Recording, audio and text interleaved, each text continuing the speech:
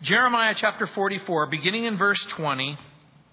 Then Jeremiah spoke to all the people, the men, the women, and all the people who had given him that answer, saying, the incense that you burned in the cities of Judah and in the streets of Jerusalem, you and your fathers, your kings and your princes, and the people of the land, did not the Lord remember them? And did it not come into his mind? So the Lord could no longer bear it because of the evil of your doings and because of the abominations which you committed. Therefore your land is a desolation, an astonishment, and a curse without an inhabitant, as it is this day. Because you have burned incense and because you have sinned against the Lord and you have not obeyed the voice of the Lord or walked in his law, in his statutes or in his testimonies. Therefore, this calamity has happened to you as at this day. Moreover, Jeremiah said to all the people and all the women, hear the word of the Lord, all Judah who are in the land of Egypt. Thus says the Lord of hosts, the God of Israel, saying, you and your wives have spoken with your mouths and fulfilled with your hands, saying, we will surely keep our vows that we have made to burn incense to the Queen of heaven and pour out drink offerings to her. You will surely keep your vows and perform your vows. Therefore, hear the word of the Lord, all Judah who dwell in the land of Egypt. Behold, I have sworn by my great name, says the Lord.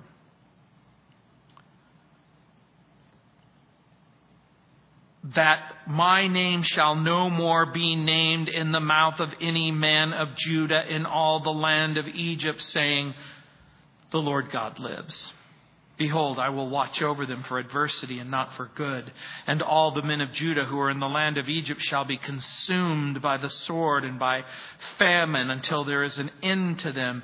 Yet a small number who escape the sword shall return from the land of Egypt to the land of Judah. And all the remnant of Judah who have gone to the land of Egypt to dwell there shall know whose words will stand. Mine or theirs. And this shall be a sign to you. By the way, in verse 29, this is the only sign mentioned in the entire book of Jeremiah. And this shall be a sign to you, says the Lord, that I will punish you in this place, that you may know that my words will surely stand against you for adversity. Thus says the Lord, behold, I will give Pharaoh, Hophra, king of Egypt, into the hand of his enemies, into the hand of those who seek his life, as I gave Zedekiah, the king of Judah, into the hand of Nebuchadnezzar, king of Babylon, his enemy, who sought his life. In chapter 44, remember what the Lord had said. Chapter 44, verses 20 through 27. Remain in Egypt and die. At the end of the chapter, between verses 28 and 30, you will suffer war and famine until all of you are dead. He says, return to Judah and live. And then he says, only a small number will escape death and return from Judah into Egypt. They were left with a choice, and they made a very bad choice. They were left with a choice of whether or not to obey God, but then they chose to disobey God. They were left with a choice to participate in the plans and purposes that God had for their future, or to rebel against those plans and purposes. And remember, they make their way into Egypt. And as you will recall, in the Old Testament, Egypt becomes a type and a picture of the world. In this sense, God called the children of Israel out of the place of slavery and bondage into a promised land where they could love and serve the Lord. And so it is with you as Christians. You've been called out of the world. You have been called to separate yourself from that place. You've been called to separate yourself from its affections and designs so that you could know and love the Lord. And so the Bible makes it abundantly clear that we have this amazing opportunity that we don't have to live the life that we necessarily grew up with.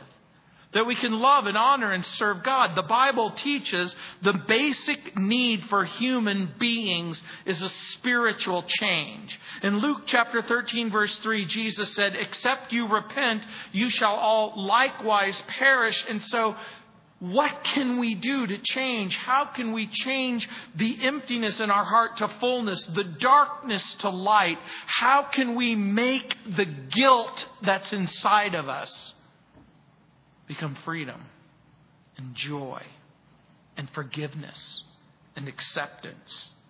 Matthew Henry wrote, "To those whom God finds impenitent sinners, he will be found an implacable judge." Because there really are two kinds of people.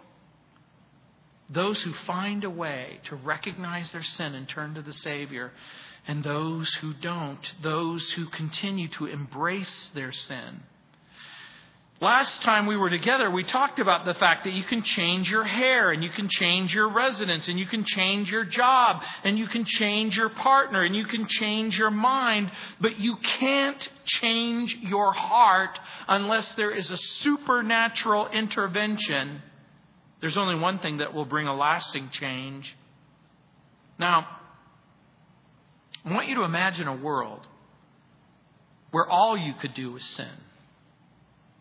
That you could never repent. That the wickedness that's inside of you is destined to remain inside of you. The emptiness will always be empty. The guilt will always be present. The misery will always be there. And some of you have had those kinds of experiences in your past. You wondered if the pain would ever go away. You wondered if the emptiness would ever go away. You wondered if the bad patterns of your life would ever go away. But that's not the kind of world that we live in. We live in a world where Jesus Christ has come into the world, and He's created a mechanism where you and I can experience hope and grace and forgiveness and love. The Bible promises that the sinner can be cleansed, the fallen can be lifted up, the prodigal can come home, the enslaved can go free. You can experience a lasting change of heart. So what about the sinner who won't change? What of the person who won't turn?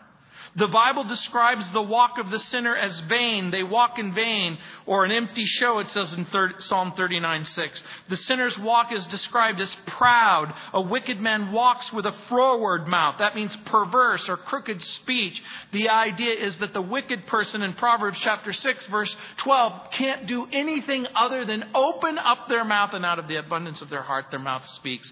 And it's always something wicked. In darkness, in Ecclesiastes 2:14, their hearts are stubborn. They walk in the stubbornness of their own heart. Jeremiah said earlier in chapter 23, verse 17, in abomination, they walk after the heart of detestable things and their abominations. It says in Ezekiel chapter 11, verse 21, the Bible uses words like ignorance in John 12:35 and bondage in Job 18:8 to describe the way that the sinner is forced to live. And so, that sermon that I just read is Jeremiah's final condemnation. It's his final sermon. It's the last word that Jeremiah will have to the people who have left Judah and who find themselves in Egypt. It's the last recorded writing of Jeremiah. His ministry began in 626 BC. And it ends with this flight into Egypt in 581 BC. And again, it becomes a speech, a sermon, if you will, to a group of people who have left the promised land and embraced wickedness. And in verse 20 it says, then Jeremiah spoke to all the people, the men, the women, and all the people who had given him that answer. For those of you who have just joined me, you may not know what that answer is. And it's found in verses 15 through 19. You'll remember that in chapter 44, in verses 15 through 19, the people had made the statement, It says, then all the men who knew that their wives had burned incense to other gods with all the women who stood by, a great multitude, and all the people who dwelt in the land of Egypt and Pathros answered Jeremiah saying, as for the word that you have spoken to us in the name of the Lord, we're not going to listen to you. The answer that they had given Jeremiah is, please turn from your sin. Let's all go back home to Judah and let's participate in the plans and the purposes that God has for us. Their answer, we're not going to listen to you. We're not going to listen to what the Bible says. We're not going to listen to what the prophet has to say. We're not going to listen to the promises of God. We're not going to listen to you. The Lord had spelled out clearly His will concerning the remnant. Stay in the land. I have a plan for you. Don't go back. The remnant's answer is a picture of the stubborn human heart that is unwilling to repent. On my radio program earlier this week, a lady called me.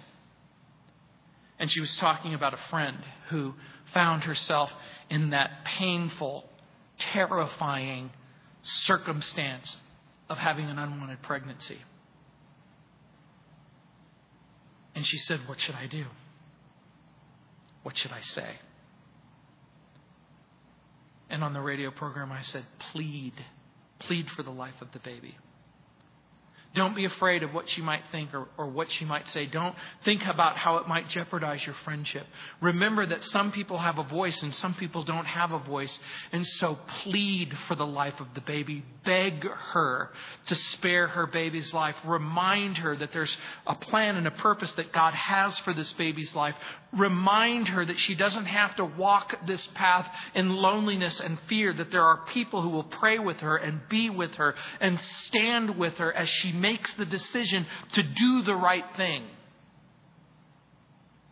And there may have been times in your life, I know that there have been times in my life when you had a difficult choice and a difficult decision, and the choice was either going to honor God or dishonor God, to obey God or to disobey God, and someone somewhere at some point begged you to go away from that path of self-destructive behavior and to embrace the plan of God.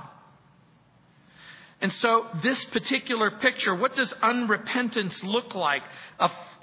He's going to begin to describe it to us. He's going to begin to describe, what do you do with a man, a woman, a child, a husband, a wife, a family member, a friend? What do you do with a person as you say, won't you turn from your sin? Won't you turn to the Savior? Won't you embrace what God has for you? And he paints this picture. It's a picture of a failure to listen to God's word, a willingness to condone and engage in false worship. That's idolatry.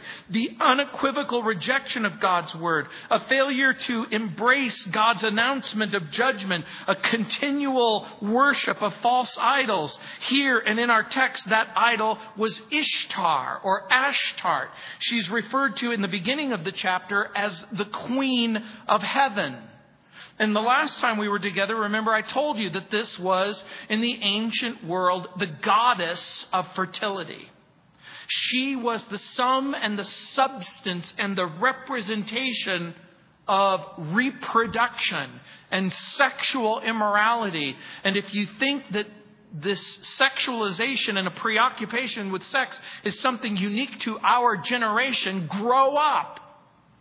Every generation in every circumstance have faced the same critical issues in every generation. And so in verse 1, or in verse 21, I'm setting this particular portion aside of things that God cannot do.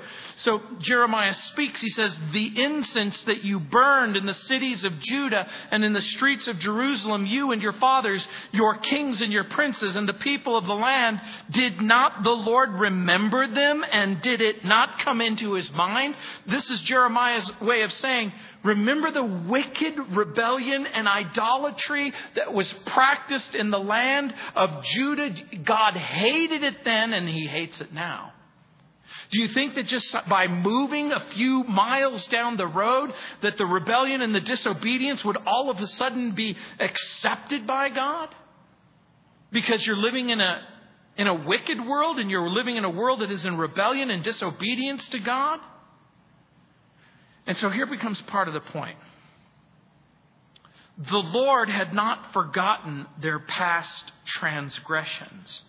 The Lord knew all about the past. He knew all about the patterns of persistent wickedness and idolatry. And because He remembered all of those things, He's reminding them, you know what? I haven't forgotten about everything that you've done. I haven't forgotten about all of that stuff.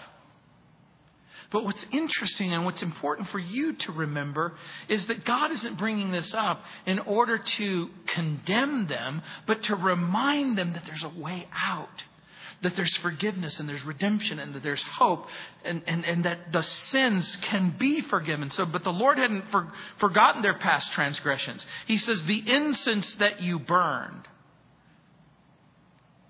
In the 60s, I burned incense because it smelled cool. It was a whole 60s kind of a vibe. In the ancient world, people burned incense as a ritual expression because what they were taking was something that was physical, and in their way of thinking, by burning it and turning it into smoke, the fragrance would ascend into heaven, and it became a type and a picture of prayer. And so in this particular instance, it means false prayers to false gods, useless prayer, pointless prayer. And so when he says the incense that you burned in the cities of Judah and in the streets of Jerusalem, you and your fathers, your kings and your princes and the people of the land, they were burnings of incense to false gods and goddesses. It becomes a type and a picture of pagan prayer.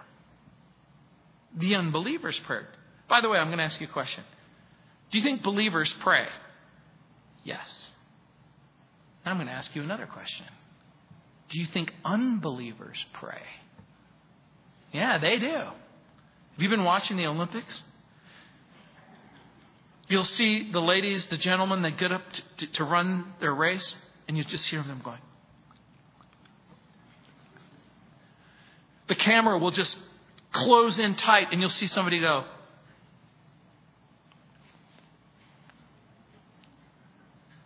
There's all kinds of prayers that are going up to what gods and goddesses I don't necessarily know. But there's useless prayer and there's pointless prayer for the people who don't have a right relationship with God in Christ. In verse 22 it says, so the Lord could no longer bear it. Because of the evil of your doings and because of the abominations which you committed. Therefore your land is a desolation, an astonishment, a curse, and without an inhabitant as it is to this day. It was again the Lord's reminder of saying, look, I judged Judah and Jerusalem because of the persistent wickedness and rebellion. Now you've come and you've left the promised land and you've gone back to the world and you continue to live like a person in the world. And so I've got to tell you something that it's not going to go ignored or neglected. And so here's the idea. The Lord hasn't forgotten their past transgressions. The Lord has been patient for a very long time. So the Lord could no longer bear it. Now, look at that expression. Does that tell you that God is impatient or patient? If you're going to be fair, you have to say, Lord, you've been very, very patient. You've been very, very patient. You've been very, very kind. You've been very, very long-suffering. And for those of you who have been walking with me through the book of Jeremiah, through chapter 1, chapter 2, chapter 10, chapter 20, chapter 30, chapter 35, chapter 40, you're going, man, he has been so stinking patient. But he could no longer bear it. The day came when God had to execute judgment. Once again, the Lord lists the reasons in broad terms. Because of the evil of your doings. Because of the abominations which you committed. What do you suppose that word means? Abomination.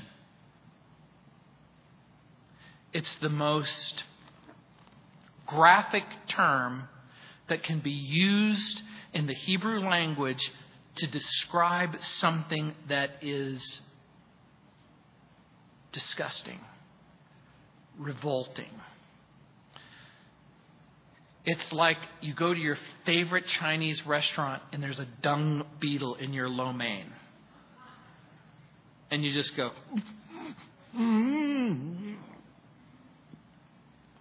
There is this sense in which your sensibilities are challenged internally. What does this mean? God judged them as a result of their wickedness, their idolatry, their persistent disobedience, and a partial list. I did just the tiniest list of things that are called abominations in the Bible. Unclean things, Leviticus 7:21. The customs of the pagans, Leviticus 18:30. Idols, 2 Chronicles 15:8. The sins of men, Psalm 14:1. Cheating, Micah 6:10. Lost souls, Revelation 21:8. A froward man or perverse or one who turns aside, Proverbs 3:32. A proud look, Proverbs 6:16. A lying tongue, Proverbs 6:17. Hands that shed innocent blood, Proverbs 6:17. Read abortion. A wicked scheming heart, Proverbs 6:18. Feet that are quick to sin, Proverbs 6:18. A false witness that speaks lies, Proverbs 6:19. A person who sows division or discord, Proverbs 6:19. Wickedness, Proverbs 8 verse 7. So the list could go on and on and on. A lot of the things fall into this category, but what it is the sum and a substance of an accumulation of those things that God detests. And then in verse 23 it says, because you burned incense, remember this is false prayers to false deities, and because you've sinned against the Lord and have not obeyed the voice of the Lord or walked in his law or in his statutes or in his testimonies, therefore this calamity has happened to you this day. Now think about it. The short list: false prayers, sins against the Lord, disobedience, failure to walk according to the Bible. The Lord says, did it ever occur to you that there might be a reason why these bad things are happening? What's the takeaway for us? Is there a relationship to what's going on inside of our head and inside of our heart and inside of our family and inside of our church and inside of our community and inside of our nation? Does it have some sort of correspondence? You know, it's interesting to me. The Bible says that he hasn't dealt with you according to your sin or rewarded you according to your iniquity. You know what is really, really interesting about the Bible? Sometimes you don't get what you deserve. Sometimes God has been so patient and he's been so kind and he's been so generous. And because of his patience and his kindness and generosity, we're sometimes left with the impression that he doesn't really care what's going on inside of our head, inside of our heart. But the eventuality is that eventually it will catch up with you. Sin has consequences. And in verse 24 it says, moreover, Jeremiah said to all the peoples and to all the women, hear the word of the Lord, all Judah who are in the land of the Egypt. Jeremiah has a final message for the children of Judah who have taken refuge in Egypt. And I guess the way that I want you to think about it is all of the people who have left historical biblical Christianity, or all of the apostate people, or all of the people who are running from God, all of the people who have left the church and who have left fellowship with God and who've left friendship with God, and they've returned back into the world, and they're trying to determine, can I be a Christian and still live out in this world and just sort of act like everyone in the world, but have Jesus in my heart somewhere buried deep inside, but it's not going to affect anything that I do. Again, you might think of these as Christians who have abandoned their faith, who've taken refuge in the world. To all the people and to all the women in the world, the self is the center. You walk according to this world, it says in Ephesians chapter 2, verse 2. In other words, if you want to ask and answer the question, how can I tell if I'm a person who's in Christ or if I'm a person who's in the world? And the Bible says if you walk according to this world, if you walk according to its affections, its lusts, its its preoccupations, its priorities. Pleasure is its pursuit. In 2 Timothy chapter 4, verse 10, Paul writes, having loved this present world. He's talking about a person who abandoned the faith and who decided, I'm just going to walk away from God, and I'm going to walk away from the Bible, and I'm going to walk away from the church, and I'm just going to live my life as if none of this Christianity stuff ever happened. Lust is its food. In 2 Peter chapter 1, verse 4, it says corruption that is in this world. And in verse 25, look what it says. Thus says the Lord of hosts, the God of Israel, saying, you and your wives have spoken with your mouths and fulfilled with your hands, saying, we will surely keep our vows that we have made to burn incense to the Queen of heaven and pour out drink offerings to her. You will surely keep your vow and perform your vows. What the Lord is doing here is he's employing irony. In other words, Jeremiah pleads with them to leave Egypt and go back to Judah. And they've said, but we've made promises to the goddess of fertility. We signed a contract. We made a vow.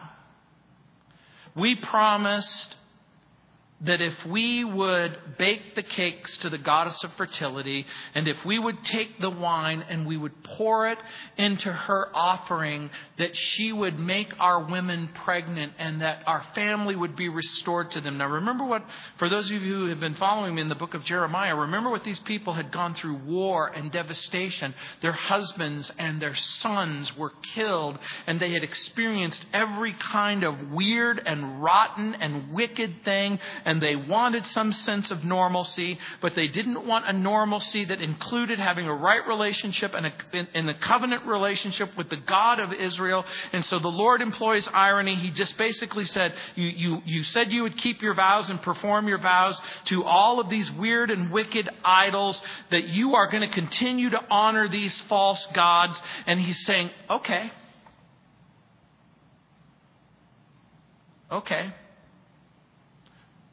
Well, I said for better or for worse. I told my unbelieving partner, I told this person that I would always be with them. And no matter how weird or wicked the sinful relationship is, when God says, I need you to walk away from this sinful relationship, but I made a promise that I would continue in this sinful relationship. And after all, God doesn't want me to break my promises. What did you promise? Well, I promised that I would lie and cheat and steal in order to feed my family. And God wants me to keep my promise, right? No, God wants you to stop lying and cheating and stealing, and God wants you to do something different. But I made a promise. And again, he's using irony when he says, okay, you made a promise to false gods, then you're going to have your way. And see, here's the painful thing. This is the painful lesson. The painful truth is that God will allow you to make foolish, selfish, sinful choices. I know, because I've made foolish, selfish, sinful choices. Have you ever prayed a prayer like this? God, why didn't you stop me? Oh, I'm seeing some smiles. You don't have to admit it. I'll just admit it for you. God, why did you let me take that job? Why did you let me go in that particular direction? Why did you let me marry that person? And then the Lord reminds you, I was there. Remember how you begged me? You begged and you pleaded with me, Lord, if you'll let me have this, I'll be forever happy. I'll never complain again. I'll never ask for anything else. Lord, if you just let me have it, just please, please. So why didn't God stop me? Why didn't God stop you? Because you have real choices to make. God loves you, but God has given you the ability to choose or choose otherwise. To walk in the direction of obedience or to walk in the direction of disobedience. To walk in the direction of love or to walk in the direction of selfishness. The Lord spells it out. Jeremiah had reminded them of their youthful deliverance, their youthful love, their youthful betrothal to God, how they went after Him in the wilderness in a land not sown. Now they went back on their promises. Now they had retracted their vows. Remember during that honeymoon period in the land of Egypt, Lord, if you'll just let us out of here, if you'll just get us out of this bondage, if you'll just break the chains, if you will remove us from the master's whip, Lord, we will love you, we will serve you. We will obey you. And God raises up Moses and gives him an opportunity to leave the land of Egypt. And the same is true for each and every one of us. We cried out to God. We made a promise to Jesus. Lord, Jesus, if you will save me, if you will forgive my sin, if you will right the wrongs of my life, I will love you and I will serve you and I will submit to you. And then all of a sudden the flirtations begin to take place as we make our way back into the world. And then Jesus reminds you, I saved you from that. I delivered you from that. That's not a part of your life. That isn't who you are. So the Lord spells out the truth about those who had forsaken the promised land for Egypt. And again, this becomes a type and a symbol of those who know the truth and then depart from the truth. So why is it? Why do some who initially embrace Christianity and Christ, why is it some who are so on fire, they love the Bible, they love Jesus, and then all of a sudden, the Bible's not important. Jesus isn't important. The church isn't important. For some, it's the lust of the world. For some, it's the applause of this world in Revelation 13:3. For some, it's the money that this world seems to offer. In 1 Timothy 6:17, it says, them that are rich in this world.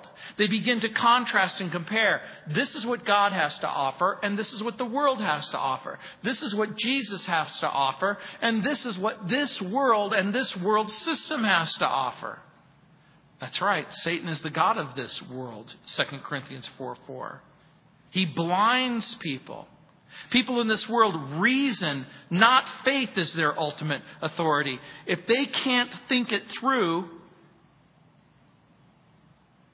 then they'll just embrace what the world has to say.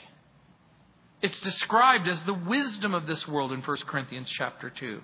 This present life is all that's important to them. And so that's one of the reasons. All of a sudden they lose sight of eternity. They lose sight of the cross. They lose sight of heaven. They lose sight of the future. And for a brief moment, for a specific moment, all they can think about is their loneliness and their pain and their emptiness and their disappointment. And so it becomes important for them to try and feed that. And so look what it says in verse 26. Therefore, hear the word of the Lord, all Judah, who dwell in the land of Egypt.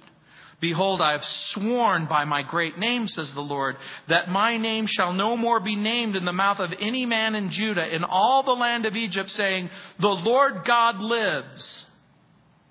Now, I want you in verse 26, look what it says. Who dwell in the land of Egypt. Where are they dwelling?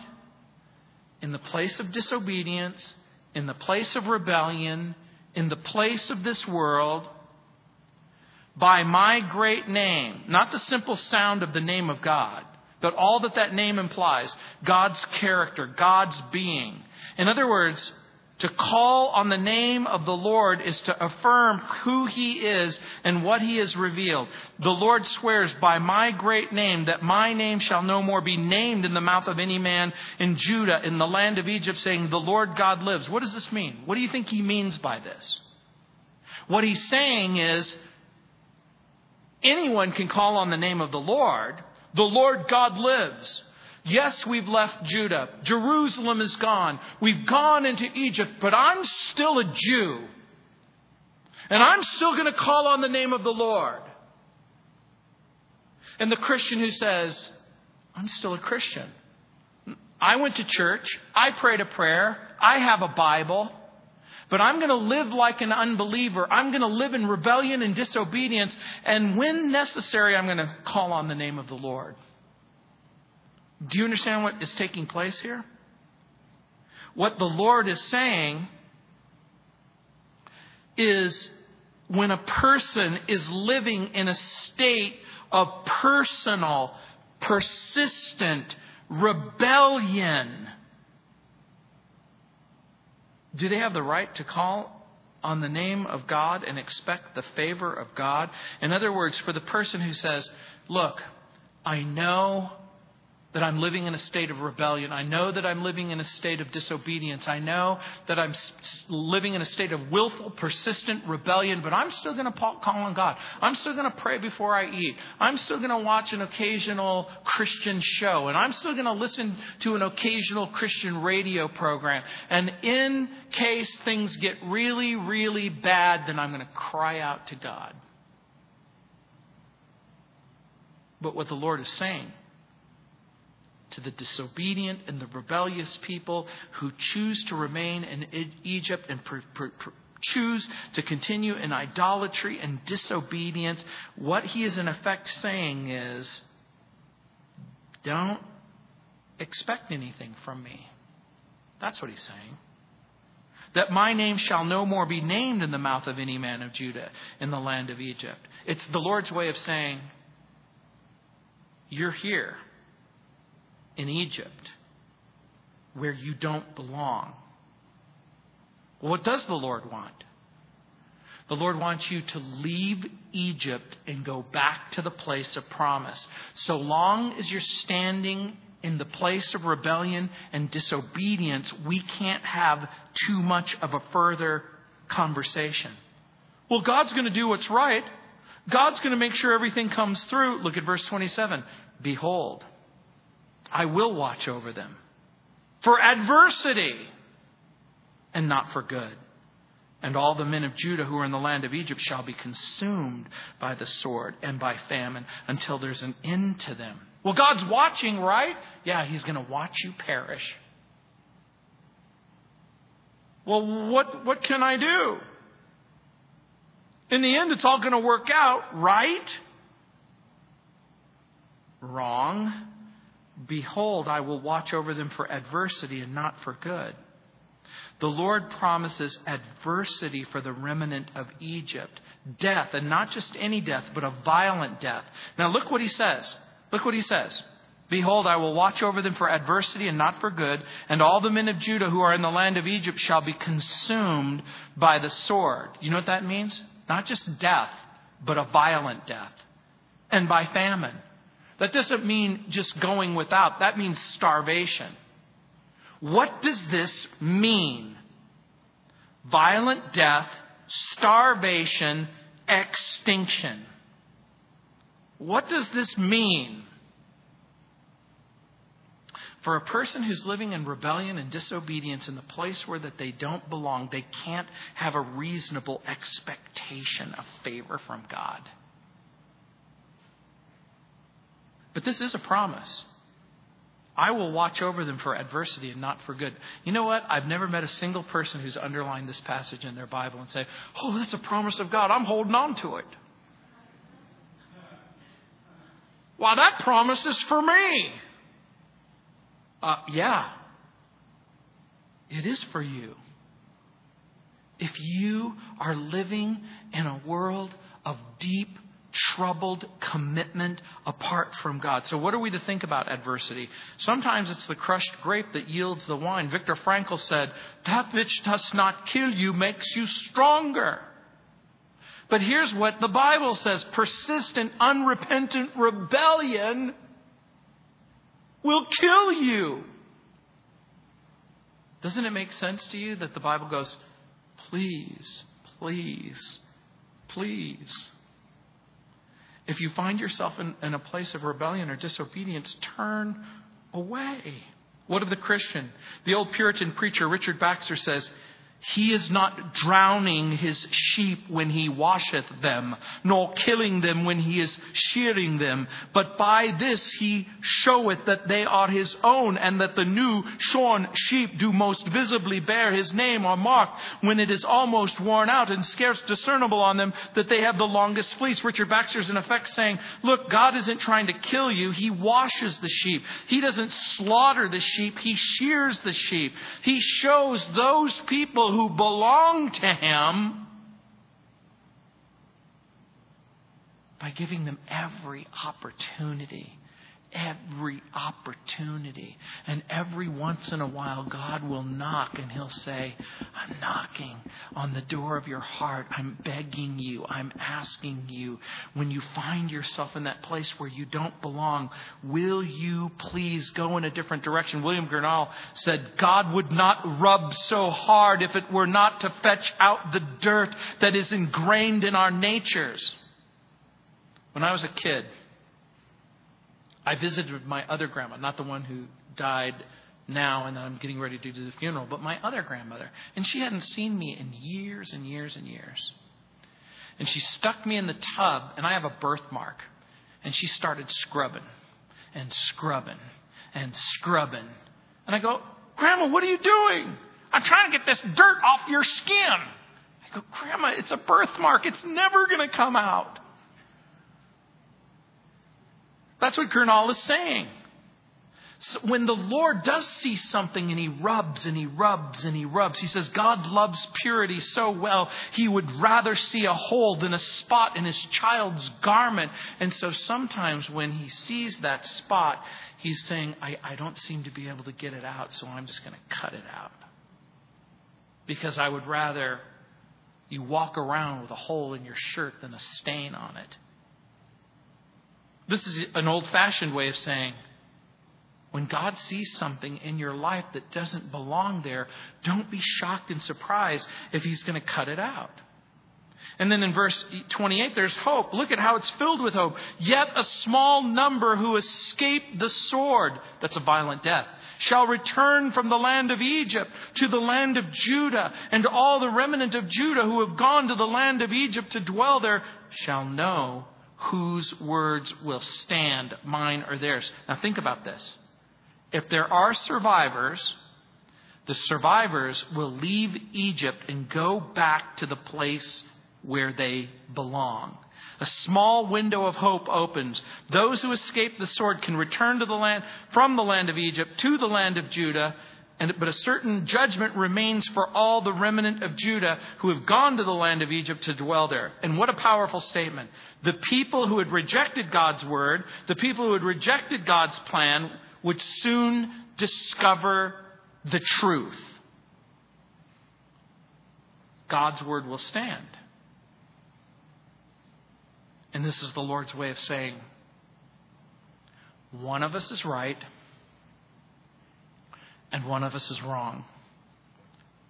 One of us is telling the truth, and one of us isn't. In the end, whose word will stand? In the end, which will be proven true and which will be proven false? You know, we talked about what God can do and what God can't do. You've probably heard it said God can do anything. And that statement is only partially true. Is anything too hard for God? Well, no. But there are certain things that God cannot do. Did you know that? The Lord cannot break his word. Jesus said the scripture cannot be broken, John 10:35. Titus 1:2. Paul writes, the Lord cannot lie. 2 Timothy 2:13, the Lord cannot deny himself. James 1:13, the Lord cannot be tempted or tested by evil. So what is it that the Lord cannot do? The Lord cannot break his word. The Lord cannot lie. The Lord cannot deny himself. The Lord cannot be tested or solicited to do that which is evil and that which is wrong. There are things that God cannot do. He cannot act in a way that is inconsistent with his character or his word. He cannot do that. He will not do that. And so when the Lord says, I will spare you, I will love you, I will forgive you, I will take you back. And then we end with what the sinners cannot do. And this shall be a sign to you, says the Lord, that I will punish you in this place, that you may know that my words will surely stand against you for adversity. This is the sign. This is the only sign given in the book of Jeremiah. Here's what he's basically saying. If you stay here, it's going to be bad for you.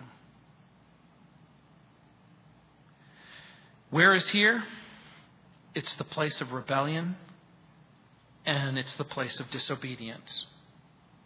Signs are not always given to confirm belief. That's the shocking thing about this passage. Usually a sign is given in order to ensure something that is believed, but here it's to confirm unbelief. And here's the understanding. For the person, the Lord is saying, who refuses to hear Jeremiah's word and remains in the place of rebellion and disobedience, it's going to turn out bad.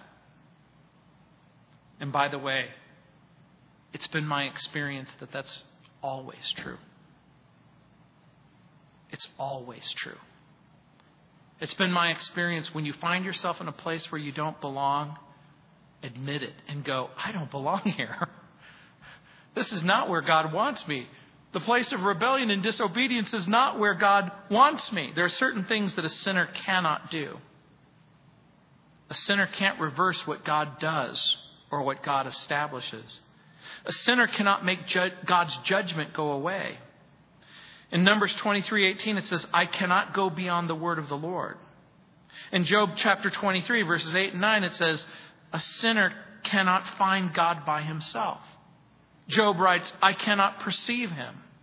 A sinner can't supply what is lacking. A sinner can't please God. A sinner can't see or enter the kingdom of God. A sinner can't be where Christ is. Whither I go, you can't come, it says in John 8:21, as he's talking to the religious leaders. A sinner can't bridge the gulf between the saved and the unsaved, as Jesus describes the story in Luke chapter 16 about the rich man and Lazarus. And the rich man goes to the place where the unrighteous dead, and there's this gigantic chasm between them. And he says, Father Abraham, send Lazarus over that he can dip his finger in a cool cup of water and just simply place it on my tongue.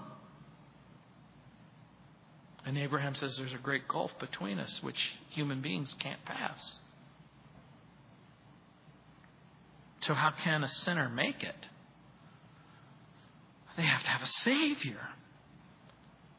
They have to have a Savior. And so in verse 30 it says, thus says the Lord, behold, I will give Pharaoh Hophra, king of Egypt, into the hand of his enemies, and into the hand of those who seek his life, as I gave Zedekiah, the king of Judah, into the hand of Nebuchadnezzar, king of Babylon, his enemy, who sought his life. Hophra reigned from 588 BC to 569 BC. Amasis, a court official, led a revolt against Hophra, became the co-regent for a few years. Then he was executed.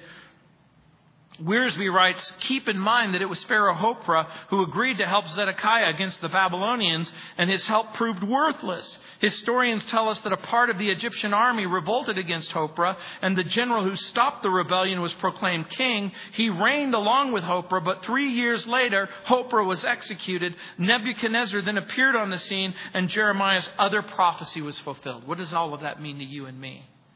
What it means is God said, you went into Egypt with the idea that this guy was going to save your bacon, but I asked you to keep kosher.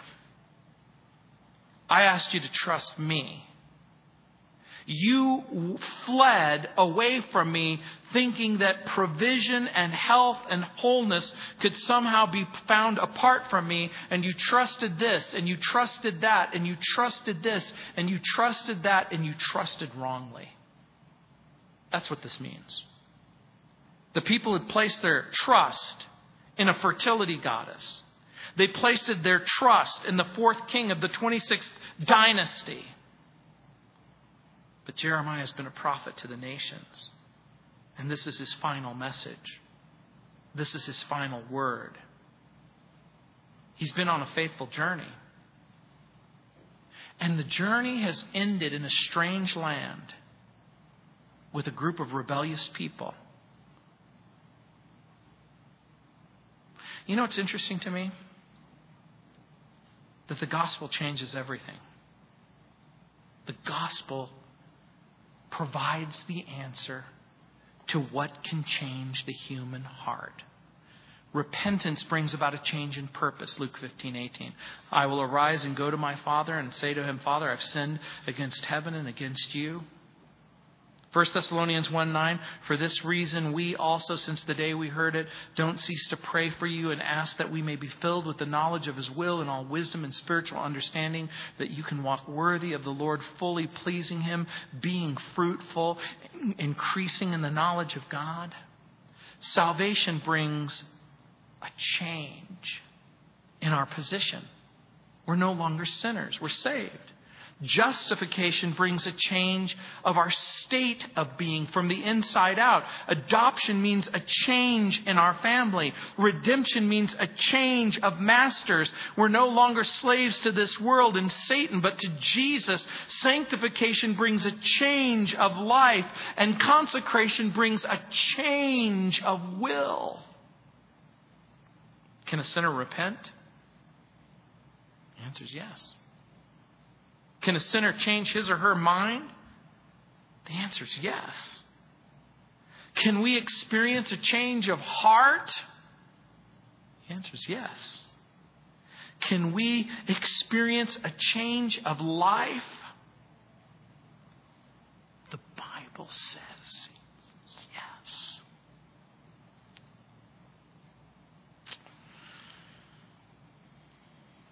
It's going to go by quickly from here on out.